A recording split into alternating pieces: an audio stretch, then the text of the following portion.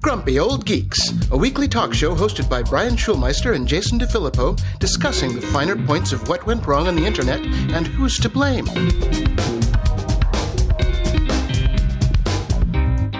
Welcome to Grumpy Old Geeks. I'm Jason DeFilippo. And I'm Brian Schulmeister. How you doing, Brian? I'm all right. It's May Day. Yes. In a scant 14 days we'll be set free, but actually in a scant, I don't know, I'd say 3 to 4 days we're going to be told it's going to go on longer. I don't know about that, but... Oh, I do. There's no way in hell California is opening up by May 15th. We've had outlined steps to what it'll take to get there, and we ain't even close. So okay. It's funny. Every morning I go out and I walk the dogs, as I got to, but it is straight out of Shaun of the Dead out there now. People in pajamas, bathrobes, they come out of their house yawning and they just look like zombies coming to get you.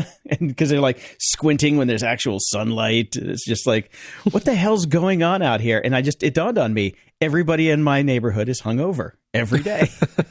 Yeah, I see a bit of that here too. Santa Monica is a bit, there's a lot of people that care about their fitness here and all that sort of stuff. So I see two versions of people. I do not see anybody dressed normally. People are either wearing their activewear and they're out for jogs or runs or whatever, or they are in their robes or pajamas. Yeah. There's no in between. Yeah, I see the activewear people in the afternoon, but in the morning it's always the PJs and the robes and all that. And I've also found a new trend. I'm going to call this the quarantine walk of shame. Mm-hmm. So where I live, all of our recycling bins and garbage cans are on the outside of the building. So you have to walk outside and take your garbage out and take your recycling out. Well, I see people all over my neighborhood when they come out to take their recycling out. They try and put their cans and their bottles in their bin as quietly as possible so they don't let the neighbors know how much they had to drink the night before. I see it on every street when I'm out for a walk. It is hilarious. Walk of shame used to be you walk to your car or across the quad at college wearing the same clothes because you had a good night of debauchery. But now that's like, you're not getting any. You're just sitting there watching Netflix till 3 a.m, sucking back as much booze as you can get. Pretty much. Yeah. And I've made a decision, Jason, even though we all know that quarantine here won't be ending anytime soon. To hell with those libtards. I need a haircut. What are you going to do? Where are you going to go? We're actually going to pack up and go see my mom this weekend for a day and try to schedule out maybe doing 2 or 3 days down there moving forward for the week. We'd held off for a long time. Obviously, we wanted to make sure that we didn't have anything because we had exposure at the very beginning and wanted to make sure that my mom didn't have anything. And it's been well over a month now since my mom has left her house. It's been 7 weeks since we've left our house here. And she used to be a hairdresser, so we are all going to get haircuts. Okay, I was wondering where the tie-in was. So we're going to get haircuts. We're going to go hang out with my mom. I don't think it's been very healthy that my kid has only had my wife and myself as anybody to see in person. He's going to make cookies with her. She's got a big house, a big yard. He's actually going to have some room to run around. So we are corn buddying with my mom. And going to start doing that moving forward. So it's all about finding the schedule because I really don't want to lug down all the podcasting stuff and all that. So we'll be back and forth, and we'll actually get a chance to work a little bit because I've still got 2 weeks on the clock before I'm furloughed, and I've got stuff I need to do. And I don't know about you, but this week was just rough for whatever reason. It was hard to get anything done. So some time with somebody else to take care of the little one will be very useful. Yeah, it's funny. This week, the first part of this week was tough, and I think we've been stuck at this Lagrange point between sanity and insanity for long enough, where people are like, you're either going to go to one side or the other. And I just put on the afterburners. I cleaned up. I no more drinking except for maybe 2 glasses of wine at night. Believe it or not, yes, sleeping better. And getting shit done. I've started a new company already in the past 4 days. And it's like, okay, you know what? Let's just I'm tired of being numb and dumb on the other side of this. It's time to kick things into gear because when this thing is over, I want to be firing on all cylinders. I'm actually just kind of bored of sitting around watching TV doing nothing. So, well, I'm not hitting all the afterburners yet. My idea for the afterburners is going to be as soon as we actually have a realistic date that I believe that we'll be leaving. I figure I've got a 2 to 3 week ramp up period at that point. So yeah, we'll see. Plus, I don't have all that much to ramp up to because the furlough will be happening for me, and the company will not be bringing me back around until there's a realistic date for concerts. So my ramp up point will be, thank God the kid might be going back to school. Yay. Yeah, I just put my thinking cap on and came up with new ideas. So that's what I'm going for. Well, we actually have a term for this thing that we've been feeling. Allostatic load is the psychological reason for our pandemic brain fog. Our entire last episode was about our pandemic brain fog. So I really like this article over at Vice. The author says, "My days have been reduced to the bare minimum. I work in drips and chunks of time, keeping my energy up with M&Ms and frequent YouTube breaks. I scrounge together leftovers for lunch, creating what I ambitiously call grazing plates. In reality, it's a pear hacked into pieces and 4 olives piled on a handful of dry cinnamon toast crunch." That sounds delicious. Sounds disgusting. I have done yoga twice, and I felt undeniably smug about it. So, yeah, we're all kind of just in this thing, and it has a term. And Nancy Sin, assistant professor of psychology at the University of British Columbia, says that in stressful situations like this, there are physiological responses in our bodies.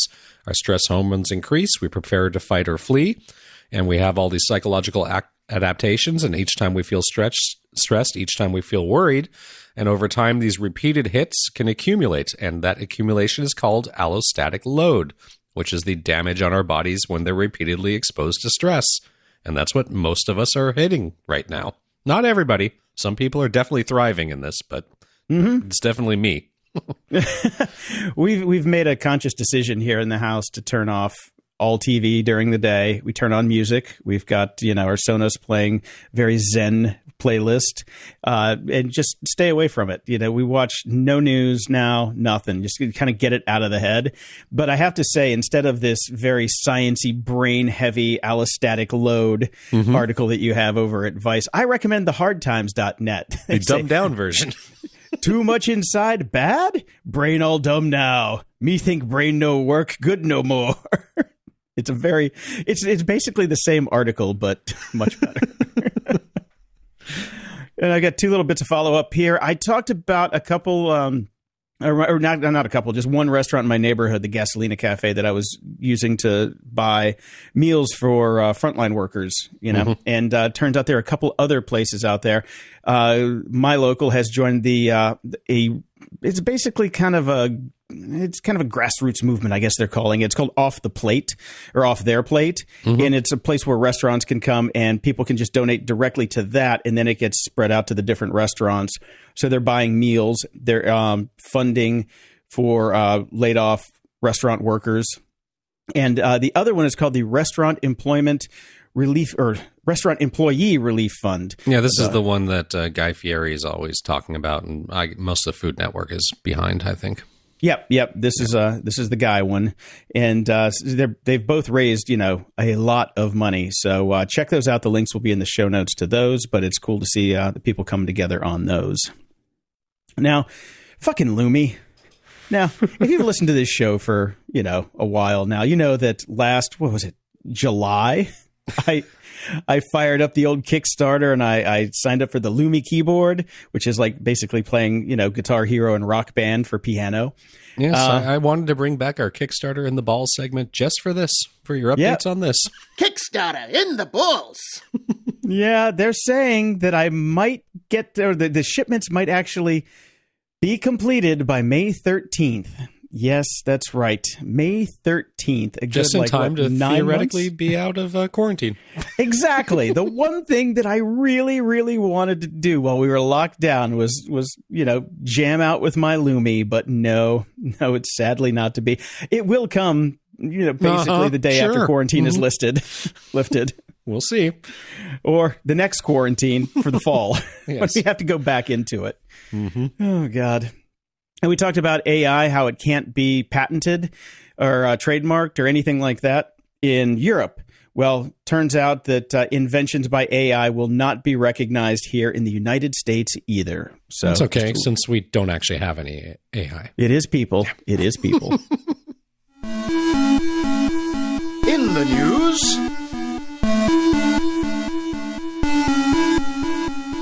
Got a little hyper-local news, but Santa Monica is where all these stupid scooters started anyways, so what happens here will probably follow along everywhere else. Lime has left Santa Monica permanently, while a couple other scooter companies continue operation, but as not really continuing operations because they're scaled way back. And as you pointed out, Jason, when this was first hitting, what a disease vector these scooters would be. Yep, bird flu. It's actually a very good idea that they aren't. So as we've hit the 6th week, actually this must be old because we're definitely in the 7th week, at least for some of us now, we have 3 types of scooters and 2 types of bikes left for essential trips here. People who need to work at or visit essential businesses can risk their lives by still finding Lyft, Bird, and Jump scooters and Jump and Breeze bikes throughout the city. But Lime, the 4th private company that was authorized to operate here in Santa Monica, stopped deploying scooters in mid-March. They pulled scooters from 24 countries, including the United States. So it has happened everywhere for Lime. They are effectively done with that business, and they will officially halt here in Santa Monica as of April 1st. So that was a little bit ago. Time ago. Yep. So just saw this week in stale news. Yeah. But in new news, Lyft has ended their operations in Oakland, Austin, and San Jose. Alrighty. So these things are dead. Yeah, scooters, not so good in a pandemic, it seems. No, not so much. I'm sure they'll come back just like cockroaches. The scooters and cockroaches will be the only thing to survive the pandemic. Exactly. Cockroaches on scooters. Too bad we already have a show title. Because that would be some fun show art. And in other more local news, but again, this applies everywhere, including on a federal level, I would say. The Venice Neighborhood Council does not follow rules, so why should we? So this was written by an avid surfer, and many of the people that choose to live in Venice and Santa Monica are surfers. That's why they pay high rents for small places, because the beach is right there. However, that being said, Alex Gukovsky and Venice Neighborhood Council President Ira Kazlov need to both resign and be held accountable immediately after they were spotted surfing amid closures. Yes, the entire beaches have been shut down here, which has been annoying to me, because that's why we pay the high property taxes and everything, so we can go use the beaches. But I understand why beaches were shut down. We had them open one weekend a long time ago, and a gazillion people came down. We've had beaches north of us, as a friend of the show, Christopher Lockhead, knows, and south of us that have stayed open, and people are not social distancing. They cannot stay away. So we shut them down here. But apparently, if you're in the local governments, fuck that shit. I'm going to go surfing anyways. And, you know, man. That's the thing. It's when you see your elected leaders and people like that breaking the rules, why should I? Yeah, I understand that. So people are kind of pissed off here. Do as I say, not as I do. Exactly. And phone data is showing that Americans are moving around more despite all the social distancing orders. So we're more than a month in, everybody doing this, and the median distance that Americans travel each day has begun to tick up in the past couple of weeks, well before the states have officially begun to reopen their businesses and public spaces, which is stupid and not helpful to the rest of us.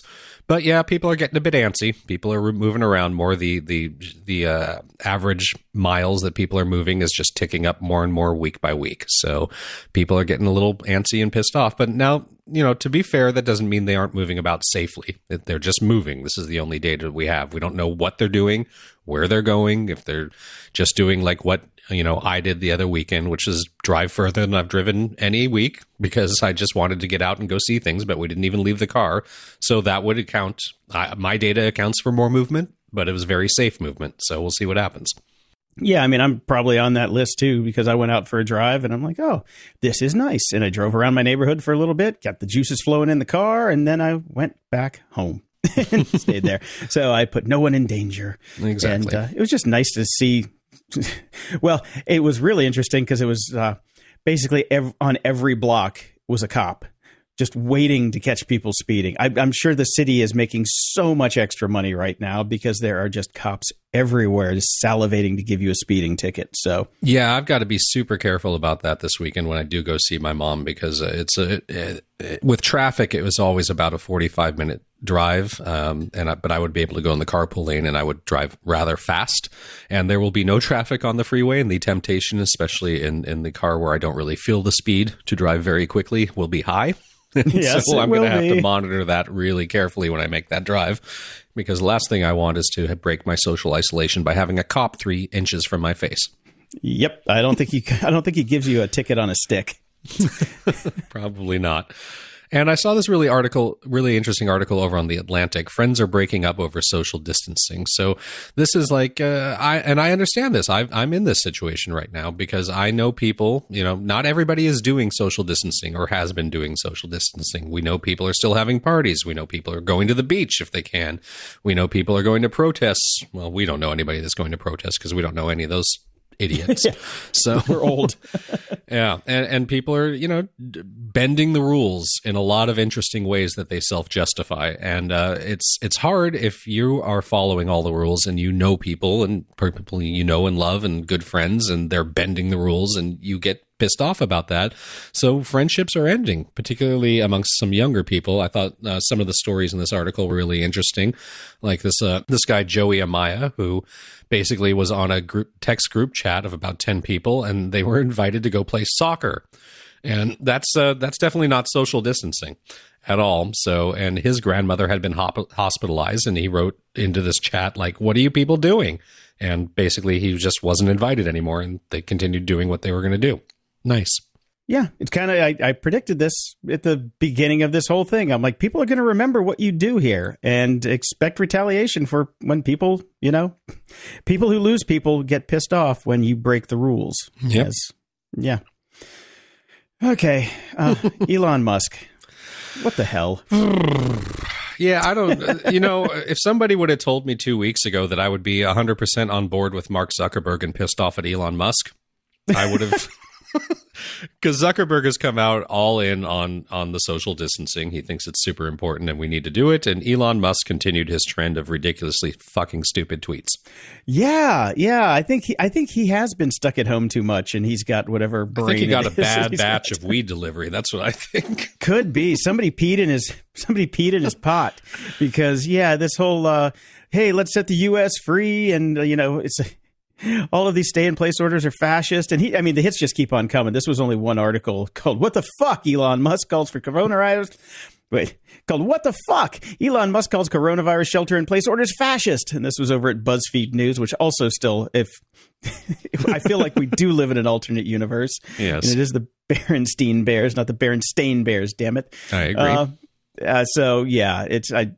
We just didn't have moron of the week, but I had to put it in here somewhere. But just because somebody's good at one thing doesn't mean they're good at everything. So Elon, go make some cars and get to that's Mars. why he's really pushing for this, because he's been pushing to be able to open up, all of his factories and all of his different companies and have all of his employees come back to work since day one. So that's the real reason behind that. That and either drunk or too stoned. So yeah, I'm going with drunk and stoned. I think so. It's the velvet hamper. It's the combination of drugs that really push you over the edge. Yeah. What's the what is it? Occam's razor. It's the Occam's razor of the pandemic. It's like the simplest explanation, which is usually drunk and stoned, is generally the correct one. Yes. And, of course, we have to mention this because this show will be coming out on May 2nd, and our next show won't be until after May the 4th, which has become a thing, a Star Wars thing online. Obviously, May the 4th be with you. Yes, exactly. So Disney did something a little interesting that got a bit of attention online this week. First, they sent out a tweet talking about, hey, May the 4th is coming. Obviously, they're celebrating it by releasing Rise of Skywalker, the last crappy movie on Disney+. But they want people to share their experiences with Star Wars using the May the 4th hashtag. All fine and well until the follow-up tweet was made. So, yes, by sharing your message with us using hashtag May the 4th, you agree to our use of the message in your account name and all media and our terms of use here, and then straight to their Disney terms of use, which has tons of legalese basically stating, if you use this hashtag, we own your tweet and can do whatever we want with it. That did not strike people very well online. I wonder why. The internet does what it does, and it exploded in anger and derision, and somewhat rightfully so, but the reality of this is just over-lawyering.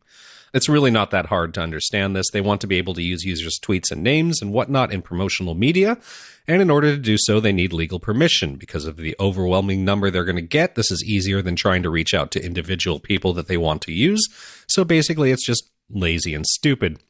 And the equivalent, if you live here in LA, you're aware of this, is the equivalent of being in any area where there is a film or TV shoot taking place in public, and they just put up a sign saying you agree to be filmed, blah, blah, blah, instead of having people walking around and making everybody sign individual releases. So this is the digital version of that, I suppose.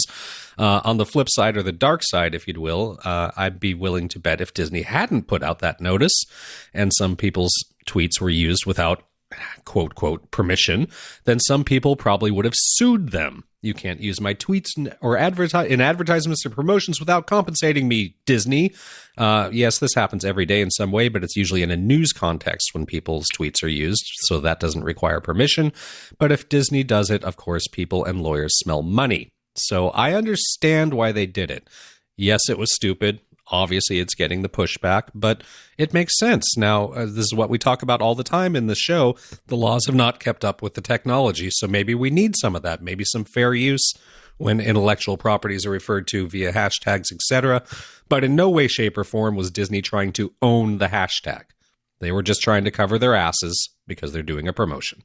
Well, I mean, if Disney would RTFM, even though I know there's no M's anymore, but there is a mechanism that they could have used. It's called retweet with comment, which is totally legal. They could have put an advertisement on the top, and it is fine to retweet somebody's tweet. Yes, but they're going to do this across the board advertising. I'm imagining we're going to see, actual commercials on NBC and things of that nature. That they want to use this stuff everywhere, which is why they put the blanket thing out there. Yeah, they should just reach out to the people that they're going to use because it can't be that many if they're putting them in commercials and things like that. I agree. But they did what they do. Like I said, over-lawyering.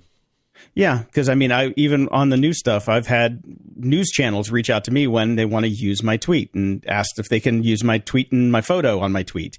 And I usually just say, yes, sure, go for it. Give me a credit. That's fine. And most people would probably do that. It takes 5 seconds for them to do that. Mm-hmm. But I'm going to cut them some slack. Because now you can buy Baby Yoda face masks. But why would you want one of those when you can get a lovely Grumpy Old Geeks one? Exactly. Actually, yeah, you should get the Grumpy Old Geeks one. But Disney has introduced a bunch of cloth face masks, and they're donating 1 million face masks for children and families in underserved and vulnerable communities across the U.S., including California and Florida, which is where most of the people that they laid off now live. So you don't get a paycheck. You get furloughed and you get a mask. Yep, you get a mask. You get a mask. You get a mask. Oh, man. You can get your favorite Disney characters, Marvel characters, whatever you like, Star Wars characters. Some of them are cute. The Baby Yoda one actually is pretty ugly. I did not care for it. It took me a minute to figure out that it was Baby Yoda. Yeah, I don't think you can go wrong with the Darth Vader one.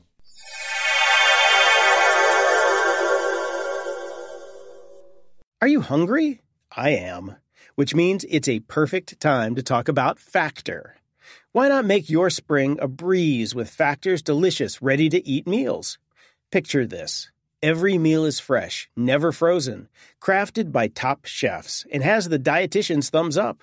Plus, they're ready to roll in just 2 minutes. You've got 35 mouth-watering options to choose from each week. Whether you're into Calorie Smart, keto, ramping up your protein, or keeping it green with vegan and veggie, Factor's got you covered. And there's more. Each week brings over 60 extras, including breakfast, grab-and-go lunches, snacks, and drinks to keep your energy up and your taste buds happy all day. So, what's the holdup? Dive in today and give your spring the tasty kickstart it deserves. As someone who's lived off microwave meals for most of his life, I can confidently say that Factor's chef-crafted dishes blow anything else I've had out of the water. The chicken stays juicy, the veggies are crisp, and the flavors are absolutely delicious. I'm talking about meals like their artichoke and spinach chicken and the spicy poblano beef bowl. Out of this world. Are you craving a touch of gourmet? Well, check out the meals featuring luxury ingredients like filet mignon, shrimp, truffle butter, broccolini, and asparagus. It's fancy dining without the fuss. And speaking of no fuss, the meals are a total breeze. Forget about prepping, cooking, and cleaning. Just heat up your meal and enjoy the deliciousness. Plus, everything's tailored to fit your life. Customize your weekly meal plan to get exactly what you need, whenever you need it. Need to pause or shift your deliveries? No problem. It's all designed to work around your schedule. Factor is your solution for fast, premium meals without the need for cooking. And Factor is celebrating Earth Day all month long. Look out for the Earth Month Eats badge on the menu for the lowest carbon footprint meals. Head to factormeals.com/grumpy50 and use code grumpy50 to get 50% off your first box plus 20% off your next box. That's code grumpy50 at factormeals.com/grumpy50 to get 50% off your first box plus 20% off your next box while your subscription is active. Everyone needs a world-class VPN. Grumpy Old Geeks recommends private internet access to protect your online privacy and identity. Private internet access never keeps any records of their users' online activities, so you can be assured that you have complete privacy and nobody knows what you're doing online. No matter your technical skills, private internet access is one of the easiest VPN apps out there. All it takes to connect is just one click or tap, and your data will be encrypted instantly. With just one private internet access VPN subscription, you can connect up to 10 devices at the same time.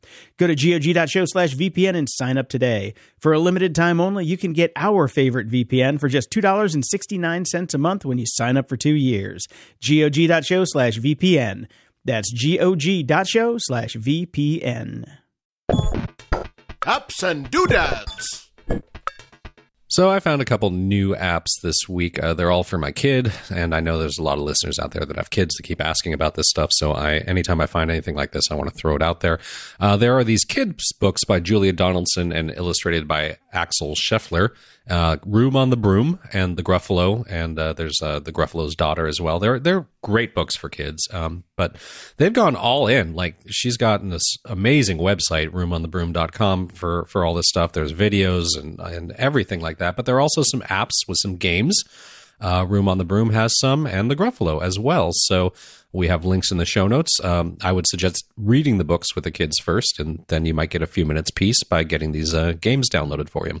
And they're a lot of fun. Some of them are a little bit over the age range that my kid is in, but he'll grow into them, and some of them work just fine for 3-year-olds. So something to check out for you exhausted parents out there. And I've got some news from Spotify, and I thought Jason would have some commentary on this. Spotify's catalog tops 1 million podcasts. Consumption increased by triple digits over last year. So they are booming with their podcast business, apparently, either despite or because of COVID-19. We don't really know. The company says it now has grown its podcast catalog to more than 1 million shows, up from 700,000 plus podcasts it was reporting just in March. And a lot of these shows are new ones coming out of their own little podcasting creation system, whatever the hell that was called. I don't even remember. Oh, Anchor podcast creation platform. And they say podcast consumption was up by triple digits compared with the same quarter last year. Well, that was Q1 at the very beginning of it. I don't know, man. I don't believe it. I don't believe the listening is up. I know people in the industry, and I know the real numbers that people are seeing, and that just doesn't track with anything that anybody is saying. And the 1 million shows, if all they got to do is scrape iTunes and they get the 1 million shows. It's not like everybody's rushing to go to Spotify first, you know. And, I've been thinking a lot about, should we still be on Spotify? I need to do some more tests with them to find out if they're doing full pass-throughs, which they say they're doing. So the shows that we make actually get to the listener and not something that they used to do, like they would take it, like keep one copy of it and then give it to everybody else, and we don't get to track. But we'll see how this goes. But, Spotify for podcasting, the interface is just terrible. I mean, Spotify's interface in general is not very good. So no, I doing really it for hate podcasting it. is worse. Yeah, it definitely is. The podcast interface is wretched there. And yeah, I'm not entirely sure I believe that people are listening to more podcasts right now. I mean, our numbers have remarkably stayed pretty stable, but most people's aren't. Well, we're down 25% at least. So that's the stable that we've been, is down 25%. So, and from everybody I talked to, they're in about the same boat. But I put this one in here for you because it's pretty cool. It's a TIE Fighter fire pit that this guy made in the UK, Simon Gould. And he makes just kind of crazy stuff out of crazy other stuff. And it just looks like a really cool fire pit. And I like it. That one does look cool. I wonder if he's the same guy that made the one with the Death Star, because we had that one on the show quite a while back. I don't know. I didn't see it on his site, but I would guess it might be him too. But I mean, how many people are out there making Star Wars fire pits? Well, or I don't know. Maybe the guy that did the Death Star one has been sued into non-existence by Disney's lawyers. All right. So Simon Gould will be next on the list. Yes. So, but you can hit him up on the website if you want to make one. I'm guessing shipping from the UK to the US would probably be pretty high. Yeah. Yeah. And I saw this one, and it's a head scratcher, and I kind of wanted to get this. Lenovo's new ThinkPad keyboard is the best way to get the infamous nub. I remember Lenovo ThinkPads back when they were IBM ThinkPads, and I loved those laptops. They were tanks. I hate the nub, though. I hate it. I got used to it, man. I finally got used to it, and then I never had one again. Yeah. So, oh man, but I loved the feel. I loved the keyboard on the Lenovos. I just loved everything about them. You know, nowadays they wouldn't hold up, a candle to anything we've got. But the keyboard looked like it would be a good keyboard. It was only $99 and it's Bluetooth. But here's the actual what the fuck moment. You go to the site to buy it, and it says works for PC or Android devices. Right. I'm like, it's a Bluetooth keyboard. Why will it not work on anything that has Bluetooth? I don't quite understand that. Why wouldn't they want to sell as many keyboards as possible? Why would you put that caveat in there? And do they put something in to block it working with like a Mac or an iPad or something like that? Because I don't know. I would get one if I'm not going to take one for the team. I'm not going to try that out. Times are tough, man. I'm going to spend $100 on a keyboard that won't work. So, but I did spend $150 on the Elgato Stream Deck. And because I'm setting up all the streaming stuff here, and a friend of the show, Seth Miranda, talked me into getting this one. And it's basically a little keyboard that's like macros with LCD screens in the keys that you can program. And it is the coolest little thing I've ever seen. I started programming it last night. And you can set it up for like folders of actions, but tons of different actions that compound. And you can just, press it to open up websites, do things like that, because it's meant to really work with OBS, the open broadcast software stuff that most everybody uses for their streaming and Twitch games and things like that. Right. But it is cool. It just reminds me of, I have a shuttle that's programmable like that too. Anything that I can program that has macros in it so I don't have to press things more than once, I'm down. But you can customize all of the LCD keys. So I've got one that has one of the Grumpy Old Geeks faces on it. I press that and it opens up all the short links that I need to go somewhere. Right. It's like, boom, boom, go anywhere I want to. It's so nice. And it's neat. Yeah, it's pretty cool looking. If I had the desk space and a set office at the moment, I would get something like that. Yeah, it's pretty cool. So I'll have a link to that in the show notes and a link to go check one out if you want. Because out of everything that you can buy right now, which isn't back ordered, this thing I got right away because they still have some in stock. Excellent. Everything is out of stock right now. You cannot buy a podcast mic, switchers, cameras, everything is sold out. So there's lots of podcasters out there now. Well, hell, there's over 1 million.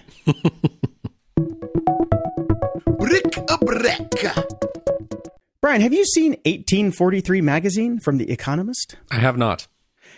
It is a great long read magazine. Excellent. Yes, and I found this article called "The Death of the Office." And, it's a very long read. I'm only halfway through it because it is that long. But it starts off with some quotes from Charles Lamb in how working at the East India Trading Company in London, like they basically mirror our own, working in office feelings. It's like things have never changed. It's really good. So I highly recommend checking that one out if you want a long read and hear about the history of the office and how it came to be and where it's at now. It's cool. Funny because this one guy that they quote as complaining about it way back then says, to breathe the air of 4 pent walls without relief day after day, all the golden hours of the day between 10 and 4. You only had to work between 10 and 4? I guess. That doesn't sound so bad. I'd love to have those work hours. Yeah, that's not too bad at all. But, this was back then. I'm guessing the the working conditions were not as good. There is a part where they talk about how people you had to sign in every 15 minutes to show that you were there.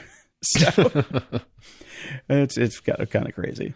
Yeah. Now, we've always heard that nobody can hear you scream in space. That's a fine line in science fiction, and it's true. You can't hear somebody scream in space, but there is sound in space, and NASA has done something pretty cool. Sound exists in the form of electromagnetic vibrations that pulsate in similar wavelengths, and NASA has designed some special instruments that could record those vibrations and transfer them into sounds that our ears could hear. And then they've pointed them at stuff in our solar system, and you can actually hear all the planets, and you can hear the sun, and you can hear the moon, and it's pretty damn cool. I like the sounds. A lot of them are really soothing. No, I should make a remix. Yeah, with all that time I have. Yeah, well, they should be open sourced. It's NASA, right? They should be ours. Oh, since yeah, we pay for NASA. That's free to go, so people can use them. I expect to hear them in some soundtracks. Basically, sounds like Trent Reznor's solo stuff. I was going to say Trent Reznor's already doing it, so he doesn't need them. Yep. So link is in the show notes. Give it a listen. It's pretty cool. But speaking of chilling sounds, OpenAI introduces Jutebox, a new AI model that generates genre-specific music with lyrics. Well, I went and took a peek, had a listen, and the rock/Elvis version was... I listened to that one. That's the first one I listened to. It's the only one I listened to, but what a weird-ass thing it was. It's not going to be at the top of the charts anytime soon, but No. The lyrics are definitely, I would say peak acid-taking Beatles period, which is kind of nice. The music itself, not so bad. I mean, it's a step better than, say, GarageBand presets for different things, but not too much better. So I wouldn't be too worried if I were a musician yet. Yeah, definitely not. Definitely not. But there's a link in the show notes to it. Go check out the Elvis one. The lyrics are just like, wait, what? Where did this come from?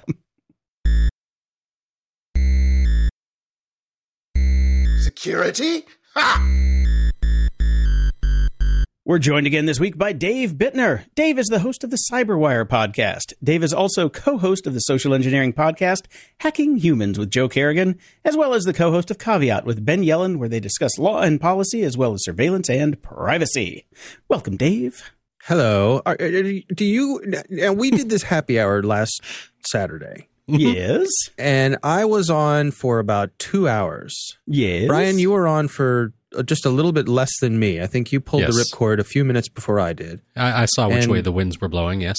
And I think I used that as my cue, nay, my excuse to leave myself, as things were we were on a downhill trajectory, right? Mm.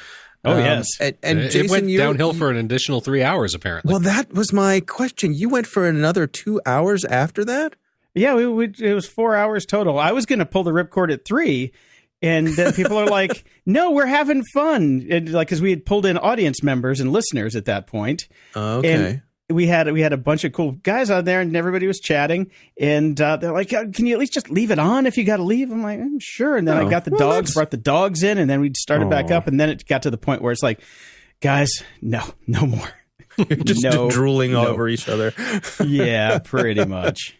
Well, that's good. I mean, that's great then. It sounds like fun. I can't say I would have had it in me to go another 2 hours, but I'm glad people enjoyed it. And I was glad to be part of it too. It was a good time.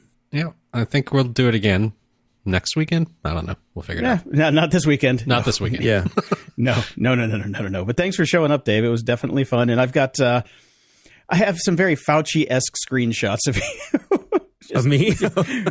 Or it's actually more like Picard. It's the Fauci Picard look. It's just like, oh God, why are they doing this? Right. You were definitely the very sad father. like, why are these people saying these things? We all have our roles to play, and I was happy to play mine. Yes. Yes. So we're starting a few minutes late today because I had to go rescue my roommate out in the streets of Los Angeles because she didn't follow my instructions and charge up her battery and had to get a prescription.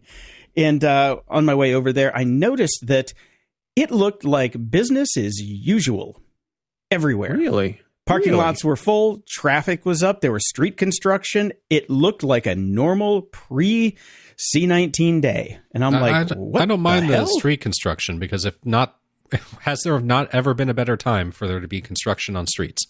Oh, definitely. Yeah, I'm down for that. But it's just like, what's going on out here? Last time I was out, it was just dead. But today it's like parking lots were full. People were everywhere. People were walking and running on the streets. And I've found in general, just through my bike rides and little bits of things that I do here and there, even just driving for sanity, that Friday, Saturday, Sundays have ramped up. People do their errands or what they need to do those days. So I wouldn't read too much into it. When we see things busy Monday, Tuesday, Wednesday, Thursday, and we're not out of isolation yet, then I'll be concerned. Yeah, I didn't see anybody doing anything wrong. I was just surprised at how many people were out because I thought everybody was still doing the online ordering. Or it could have just been everybody from Instacart and Postmates. Could be. Which is also possible. It's an army.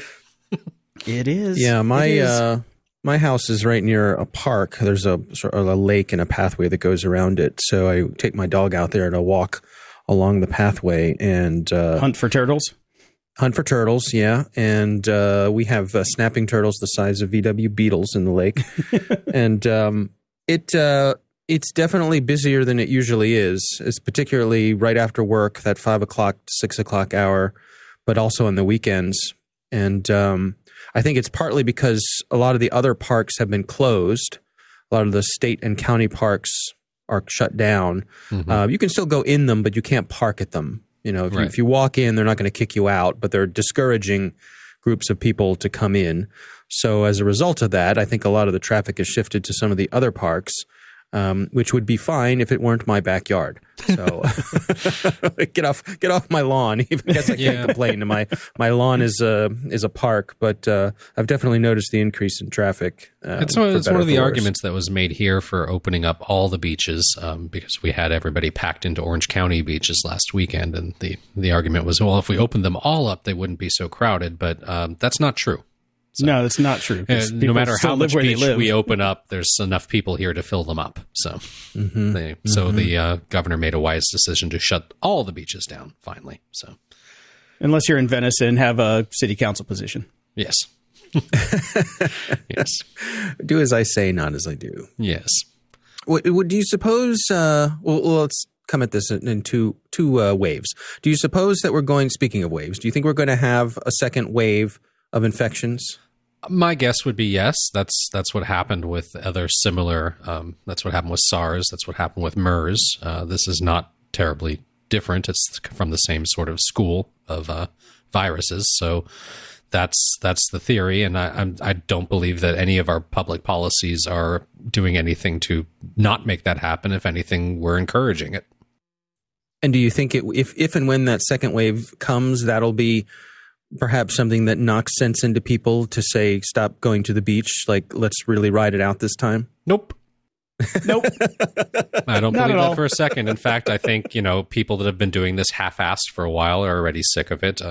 I've saw a lot of jokes about, even Jesus could only handle 40 days out in the desert.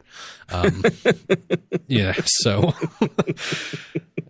I think we are hitting a point now for those of us that have been doing it correctly, where people are starting to get antsy and can't really handle it anymore. We're not meant to be in isolation like this.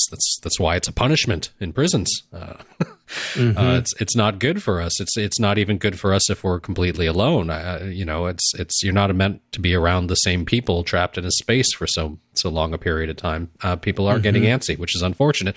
But there are ways to get out of the house and scratch that itch responsibly, and as long as people are staying responsible about it, that's fine. But people aren't, and that's going to cause a second wave. And I think it's a small, stupid, but very vocal minority that's clamoring for let me get my haircuts right now. I think if we go for a second lockdown, there's going to be a lot more people that are not up to the task. Oh, interesting. Just my opinion. Yeah. I can't remember if we mentioned it here or not, but one thing I've wondered about is at what point do we have to worry about things like looting? That combination of unrest and financial desperation. When does that? Will we hit that point? And what are the things that trigger that? September is what I'm guessing. Two things that are going to trigger that. One might be earlier: supply chains breaking down and not being fixed. We're expecting meat shortages at some places shortly, regardless of what executive orders are administered. There's that. When people can't start getting things that they need to survive and it becomes a difficulty, that's not going to be good. And I do think if we're ordered into a second lockdown, that's not going to go well. Yeah. I wonder which is worse, if you maintain a lockdown or if you release a lockdown and then put it back. I would imagine the second is worse because you're taking away, you're giving people hope and taking it away. Yeah. I mean, the real concern is if because we're not, a second wave wouldn't be until the second wave of when we usually get flu season, which, is what, October, November, December. And if numbers haven't come down enough and we haven't hit all the various goals, even the most stringent states like California have outlaid before we let down on lockdown, if we haven't hit that throughout the summer and into the fall, I don't know what's going to happen, man. I can't imagine people staying, if it's that bad of a disease that we can't loosen restrictions throughout the rest of the year, we've got some real problems. How are you guys doing this week? How's the week been? Been fantastic for me, but Brian, not so much. Yeah, I think it's been better than last week in terms of my mood. It's been difficult just because my wife has been really busy and my son's been a little bit off this week. So that's all kind of been on me to deal with. And I haven't been able to do work that I needed and wanted to do because work is what keeps you sane. It's the break from the monotony of everything else. So that's been a bit rough, but I've got the weekend ahead of me when my wife takes her foot off the gas, and that I've just kind of shifted to. That's when basically I'll work a full day to make up for the hours and get what I need done and get a little sanity. So it's better this week than last. There's been some encouraging news about potential vaccines and development and things of that nature, but and switching, today's the first day of May. We're supposed to be out of here in 14 days. But I know that the 2 more weeks announcement is coming. So, yeah. No, not here in LA. Garcetti just said we're on path for the 15th. So yeah, well, he's got 2 weeks to change his mind about that because I've seen the numbers. They're not getting any better. How about you, Jason? What was the question again? How are you doing? Pandemic brain. No, things are going good here. I, cut back on my drinking, started a new company, been doing lots of phone calls and prepping and ordering gear and stuff like that. So I've been pretty much rocking and rolling over here. So that's good. Yeah, to the whole point, it's like, I don't have Brian's situation because I don't have a kid, so I can keep working and keep just busting my ass we turn the TV off in the house and we turn the music on and no news. So right. No GNews is good GNews from Gary GNews. Gary GNews. On the Great Space Coaster. I was talking to Ben Yellen earlier this week when we were recording the Caveat podcast. And this, I think just this week, he was able to send his kids back to daycare because his wife is considered an essential worker. I think she works in healthcare. And so the state is providing, limited opportunities for daycare for people in that situation. Do they have to spray the kid with Lysol when they come home? Or how does that work? Yeah, probably. They put him in a big, a big chamber and just set off a Lysol bomb or something. But I mean, kind of like, what was the 3 Mile Island movie? Do you remember that one back from China the 70s? Syndrome? The China Syndrome. Yeah. I remember in the China Syndrome because I was a kid and I saw the scene where they were hosing everybody down and decontaminating them. And I'm like, that's what working in a nuclear power plant is like? That just looks bad, Mom. Why am I watching this? Yeah. I've actually been in one of those clean rooms. I was in right after 9/11 when there was all that concern about, I guess it was smallpox. Is that what it was? Yeah, there was concern about smallpox. Anthrax. Well, but it was anthrax, but also smallpox. So they were ramping up smallpox vaccine production. And there was a facility in Baltimore that they'd converted to be able to do that, and it didn't end up going anywhere because the threat never really developed. But imagine a government that prepared for a threat. I mean, they threw a lot of money at this and got it up to speed quickly. But what I remember is going in this room, and it was this crazy clean room where the air exchanged in the entire room like once a minute or something. So that had like to be fun. well, the floor was a grid and the ceiling was a grid, and so you could just feel the all the air just coming up through the floor, out through the ceiling, and it was a little bit disconcerting. It just threw you off to this feeling that how quickly all the air in the room was just being pumped through and scrubbed really, really fast. You could have used Marilyn Monroe in that room. Yeah, that's right. That's right. Anyway, Ben Yellen was saying how just like he got more done in the last 48 hours than he had in the previous month when his kids were home with him, because he can finally focus. Yeah. And it's hard. Yeah. It's almost impossible. Like the only way any of us can get anything done is if we take over the bedroom / office now and lock the door and leave the other parent out to the wolves. Because if you try to work out with the kid, they're freaked out, and whether they know why or not. And it's constant, constant help me, play with me. What are you doing? I'm going to sit on your lap while you work. Well, that's not going to work. So, yeah. Well, and that's another component of this is when can the schools open up again? Because well, we have word from my school, which is following, I think, basically, our governor and our mayors have their policies. So for us, the school will not open until I think it's part of phase 2 that they're talking about here. So the numbers have to have been going down for at least 2 weeks. And every parent and child will need testing before they're allowed to reopen. Wow. So it's going to be a while. Yeah. Yeah. And I got to say, I'm not looking forward to the test when it comes, because I don't like my brain poked with Q-tips. And you think, I was, I say that as a joke, and it's one thing for me, but can you imagine 30 to 43 and a half to 4-year-olds having to take this test? No. And it's going to be pretty traumatic. Yeah. Yeah. Yeah, it is. Traumatic's the right word for it. So I hear that they're working on blood tests that may actually replace it with slightly less accuracy, but we'll see. And we do have free testing here in Los Angeles now, so you can make an appointment and go at your leisure. Mm-hmm. Oh, that's nice. One of our neighbors did Not quite at your leisure. I've heard. Well, we've looked at the website. It ain't supporting the traffic very well. And that's what I was going to say. She made an appointment for 1:30, and they said get there early. So she got there at 1, and she had to drive around until 3 o'clock until she got her test. And she's like, make sure you fill up your gas tank. And I'm just thinking, what if you gotta pee? Or the other, do you lose your spot in line? Who knows? But yeah, it took her 2.5 hours and she got her test. But yeah, fill up before you go. Yeah. At least your battery will be charged, unlike my roommates who just died. By the way, there's a lot of that. You got to have that lithium battery in your car that just pops it right up. Used mine twice before I got a new battery, and it worked great. Oh yeah.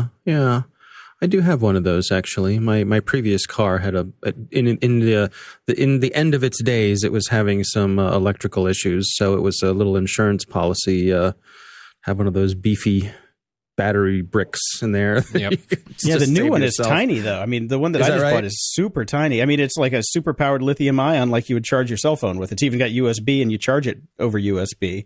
It's just got 2 plugs. You put in the clip, the alligator clips for the battery. You go in, you press a button, boom, car starts. Take it off. You can get like three zaps out of it before it dies. But if you've got one of those batteries in your car and you haven't used it for a while, go top it up. Make sure it's juiced up, because not for you, because you drive every day because you're crazy, man. Yes. But your neighbors and your family who haven't run their car for a while might need it. So it's good to have around as being just a good Samaritan. Mm-hmm. Mm-hmm. Yeah, it's amazing. I was thinking I have to go buy gas today on my way home, and it's been a few weeks since I've had to buy gas because I'm not going anywhere. And you'll be pleasantly surprised at the prices, though. I know. You will. I know. I wish I had a bigger tank. I could just. I know. Just fill it up. But I topped off my tank on March 14th or March 11th. And when I was going to go save my roommate today, I looked down at my gas tank, and I am still over 3/4 of a tank. Yeah, both our cars are pretty full. We don't even. If I wanted to buy gas, I'd end up like with $2 worth. Such a wasted opportunity. I Damn know. it. I know. All right. Any security stories you guys wanted to talk about this week, or not? I guess I'm happy either way. Run through a couple really quickly. Just run through these because at least I have a follow up at the end, so we got to have that one in.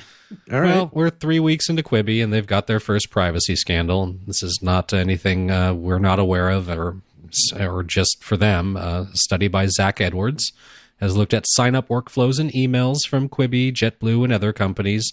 And there's a lot of data being linked to advertisers because of bad coding and weak encoding of personal data, and many companies not requesting advertisers to scrub the data obtained by these means. Quibi is one of the most egregious offenders, according to the company. And even though they only launched a couple of weeks ago, they've basically found out that all user-confirmed email addresses to advertisers and analytics companies have been leaked. Yay. Okay. Good times. I had to sign up for with 3 different emails because their sign up process was so crappy. So all 3 of those emails are out there. But am I surprised? Do I care? No. This is par for the course, man. Business as usual, unfortunately. One does wonder, what does GDPR bring down the hammer on these companies when this happens, or is this just ignored? Oh, well, funny you should mention that, because just this week there was a report about basically how disappointed many folks are with the lack of enforcement in GDPR. Yeah. I think Google is really the only company that's had anything come down on them. It was like a $50 million fine, which is a tiny percentage of the money they make in a single day. So there's a push to have more people, basically more resources put onto enforcement of GDPR so that it can actually follow through on the things that it promises to do. Maybe they could hire Google to be the internet police. Internet police is a service. Yeah, I think we'd need an oversight committee. Right. We'll hire Microsoft for that. And then we'll hire Amazon to be oversight for Microsoft. And Facebook can keep an eye on all of them. Yep, exactly. Right. And Apple will just be in the back, just doing whatever Apple does, I guess. Yeah. Right. Apple will be playing the same part that I did in last week's happy hour. They'll just be sitting there shaking their head. Right. Let's see what else we got. Facebook. Let's talk about these contact tracing apps. All right, let's skip the WhatsApp stuff because it's kind of boring anyways. Who cares? Yeah. All right, so we're getting our Apple and Google contact tracing tool, even though we've got a lot of reports that there are better ones that are less privacy invasive. But they did as good a job as they could, I suppose, and it's rolling out. So now what? Well, it's rolling out to developers right now, but I think the biggest issue isn't so much the Apple and Google one, because we thought that was going to be the magic bullet. It's built into every phone that everybody's got. Well, at least everybody with a smartphone, which is only 82% of U.S. adults. They don't even talk about the kids, though. But the thing is, there are so many contact tracing apps coming out right now. Like, was it the UN just launched one that didn't even work? You couldn't even launch it. It's a bifurcated system, and it's just going to screw everything up. It's just like, unless they share their data, and what are the rules about that? And yeah, exactly. This is again, it's the autonomous car thing. It's got to be all or nothing. It's one ring to rule them all. Yeah, that's why I was so down with Apple and Google, because it's like, you got Frodo and Bilbo and all the other Baggins going on together, but at least they're going on the quest for the ring together. So one ping to rule them all. Oh, dad joke. Bad. Are you kidding me? It's my turn to shake my head. That's a show title. There's your show title, bucko. Yeah. So I'm just worried. I'm just worried that these aren't going to work. And also, there's an article over at Ars Technica that says half Americans right now, when they polled them, will not trust contact tracing apps. Well, yeah, so that's not surprising. Yeah. You want an app on your phone that doesn't have the absolute best security possible, that's tracking every single move that you make? And oh wait, we have that already. It's for advertising though. Yep. Wasn't didn't the Apple one the phone has to be on for it to work? Like it has to be unlocked or something? Wasn't there something with that? I admit I haven't been tracking them closely. They were using that. I don't know that about the Apple and Google one specifically, but the South Korean thing that they were doing for people that were repeat offenders were getting around it by just leaving their phones at home.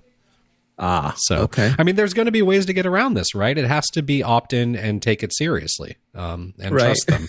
And we put an ankle we have to bracelet have on enough. everyone. You know, we have to reach Facebook critical mass with the amount of people using it. So unless all those things line up together, there's almost no point. Yeah, the stuff I read this week said that at 60%, it's still useful. It's not ideal, but it's still better than not having it. I think that's the kind of the break point there. Mm-hmm. Okay, but I have no idea how close we are or close we can expect to get to that. Unfortunately, according to the study, it says 57% expressed a reasonable amount of trust. So well, there you go. We're 3% off of. We were so close. So close, but Missed it by that much. Yeah. Okay. Yeah.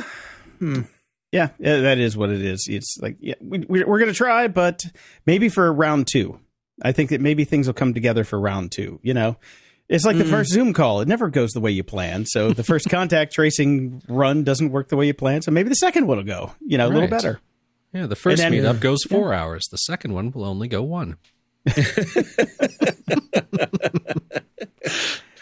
Oh, man. So yeah, I mean, still, I don't even know how I'm somebody relatively knowledgeable about this stuff, and I don't really know how I feel about the idea of having a contact tracing app on my phone. Like, I kind of feel about it, especially having gone through these 40 days and 40 nights plus of isolation and being disappointed at the results. California did not flatten the curve too much. We're still seeing increasing numbers of infections, even though we're all doing this. And of course, you look around and you see people breaking the rules left, right, and center, going to beaches. I almost feel the same way. Would I put this app on my phone? Well, I would if I knew it would do some good. I would if I knew my other people all around me would play by the rules and install the app as well. I would if I knew there was privacy, but these are all coming from companies that I really don't trust for privacy. It's a complicated set of emotions I have about the idea of this. Yeah, I'm thinking about the time Apple put that U2 song on all of our phones. Oh, what I'd give to have that back instead of being in this situation. I'm sorry, U2. I'll listen to your shitty album. Oh, yeah. Okay, so I want to close out this week on something fun because I actually moved this from another section of the show because there's a very specific thing in here. And I want to get Dave's take on this because I do believe that Dave has been moonlighting as a YouTuber. Because I found this video called The History of the McRib, and I started listening to it, and just take a little listen. Very few fast food culinary creations have quite the lore around them as McDonald's The McRib. So I started listening to that. I'm like, Dave, do you want to tell us something? That's not me. Sounds damn close. That's close. Maybe they're using the voice recreation pattern thing that we've been talking about a couple months back. Yeah. Maybe they fed all your podcasts into it and up the bass a little bit. Huh. Yeah, I mean, I see the resemblance for sure, but no, definitely not me. Okay, but now here's the fun part, because I wanted to get your take on this, too, because Brian has never had a McRib in his life, but nope. Have you? I have. I loved the McRib, I have to say. Okay. There are fanatics out there. I've been told. Yeah. Came out when I was 10 years old, and to a 10-year-old palate, it was fucking amazing. It was amazing. Let's be honest for a second, Jason. Not just 10-year-olds use palate, also current use palate. Yes. So no. Right. The guy who eats sweet tarts for dinner. I'm sorry. I have a very distinctive, diverse palate. I can taste different things. Look, these days anything goes. I'm not passing judgment on any culinary decisions you make. Right? I mean, it's all good. If it makes you feel better, have at it, man. Well, I did do elevated Chef Boyardee, and it didn't work. So I will stick by that. Okay. Yeah, that definitely did not work. There is no way in hell that you can elevate Chef Boyardee. I figured that out. That is science right there. I'm just telling you. Okay. But fair enough. But yeah. As I grew, I went finally and got a McRib like on their farewell tour, and it was just god awful. And just because I missed it, I wanted to try it and remember that from my youth. It's like watching Airplane again after 20 years, and you remember it as this great movie, and you watch it, and it's just like, what is that piece of garbage? But the McRib was the same. So what was your history with McRib, Dave? I believe I have only had one McRib, and I tried it. It was definitely in my adult years, so I would say I was probably in my 30s. And I think I tried it right around when the McRib started to gain attention because somebody figured out that the appearance of the McRib somehow coordinated with the price of pork. Like, yes. Pork prices got down low enough, then McDonald's started cranking out McRibs. Yep, that is actually covered in the video, which makes me think it still might be you now, because that was some very inside info there. Oh, God. It's actually it's just pork, like, kind of formed into the shape of riblets, right? They're not actually even ribs. Exactly. Okay, yes. right. It's the same technique. Yeah, it's the same technique that they use for chicken McNuggets, and they go through all of the history of the science and the scientists that actually did it in the video. So I do recommend watching the video. It's kind of fascinating, but it's like the food version of the Play-Doh Fuzzy Pumper Barbershop, basically. Yep. So how this stuff gets I'll made. tell you what, Jason. I've got a Butcher Box delivery coming today with some extra pork in it that we added. So I'm going to do an elevated McRib. I'm going to use the heritage pork from Butcher Box and form it into the shape of ribs and put some barbecue sauce on it and call it a day. Okay, you got to have the white onions and pickles, though. That's part of it. I can do that on the French roll. Okay. Yeah. My recollection of the McRib experience was I just was like, okay. Like, I like, it's okay. This is fine. I mean, I didn't hate it. I didn't love it. Didn't see what the big deal was about it. It was flavorful. It was fine. Didn't seem like, you know how like McDonald's French fries, I can get a craving for, and they have that element to them that they are delicious and they are different from anyone else's things. The McRib to me felt like a pressed meat object that I could get just about anywhere. You know, like there wasn't anything didn't make me go, oh, McDonald's. There wasn't anything outstanding about it. It just seemed sort of beige to me. Beige sounds delicious. It was delicious if you were into beige. It's a Midwest thing, really. I mean, they say that it was very specific to the Midwest, of the people that really picked it up, because we didn't really have great food out there. But I had it. I mean, I had it all the time because I lived right near Oak Brook, Illinois, which is the headquarters of McDonald's. So we got it in the local stores a lot sooner, and it stayed a lot longer. Because they had to get rid of all the other ones that they couldn't sell. So we had all the back stock. And there you go, folks. The latest security segment, 15 minutes on the McRib. Still not me doing the voiceover. All right, gentlemen, are we good? No. Are we done? Yeah. Fair enough. I suppose that's all we can ask for these days. All right. Well, stay safe. Try to stay sane. I'll do the same, and I'll see you guys back here next week. Same bat time, same bat channel. Excellent. Closing shout outs. Well, don't really have any shout outs because nobody's really gone anywhere this week. So nothing to shout out about. Well, I got a little shout out. You can go check out the masks finally. They're in the store. Just go to gog.show/shop. That is our threadless shop, and we'll be putting in more swag as soon as I can find it on the old hard drives, the stuff that we designed years ago and never put up. Yep, we'll actually have some merch now. It's funny, I actually reposted the mask post that I made on social media, and one of my friends was like, "It too, Brian?" And I was like, "Hey, everybody else is doing it. Why can't we?" Yeah, seriously. Come on, man. It's the thing to do. It's what the cool kids are doing. If Disney can do it, we can do it, damn it. That's right. Until next time, I'm Brian Schulmeister. And I'm Jason DeFilippo. Thanks for listening to Grumpy Old Geeks. To support the show and keep us on the air, go to gog.show/donate. Toss us a few bucks and we'll love you forever. And if you don't have it right now, save it. Your support really keeps us going and we really appreciate it. Show notes for this episode are at gog.show/436. From there, you can find links to old episodes, leave feedback, ask questions, donate to the show, and get links to stuff we like. Stay grumpy. Wearing a Grumpy Old Geeks mask.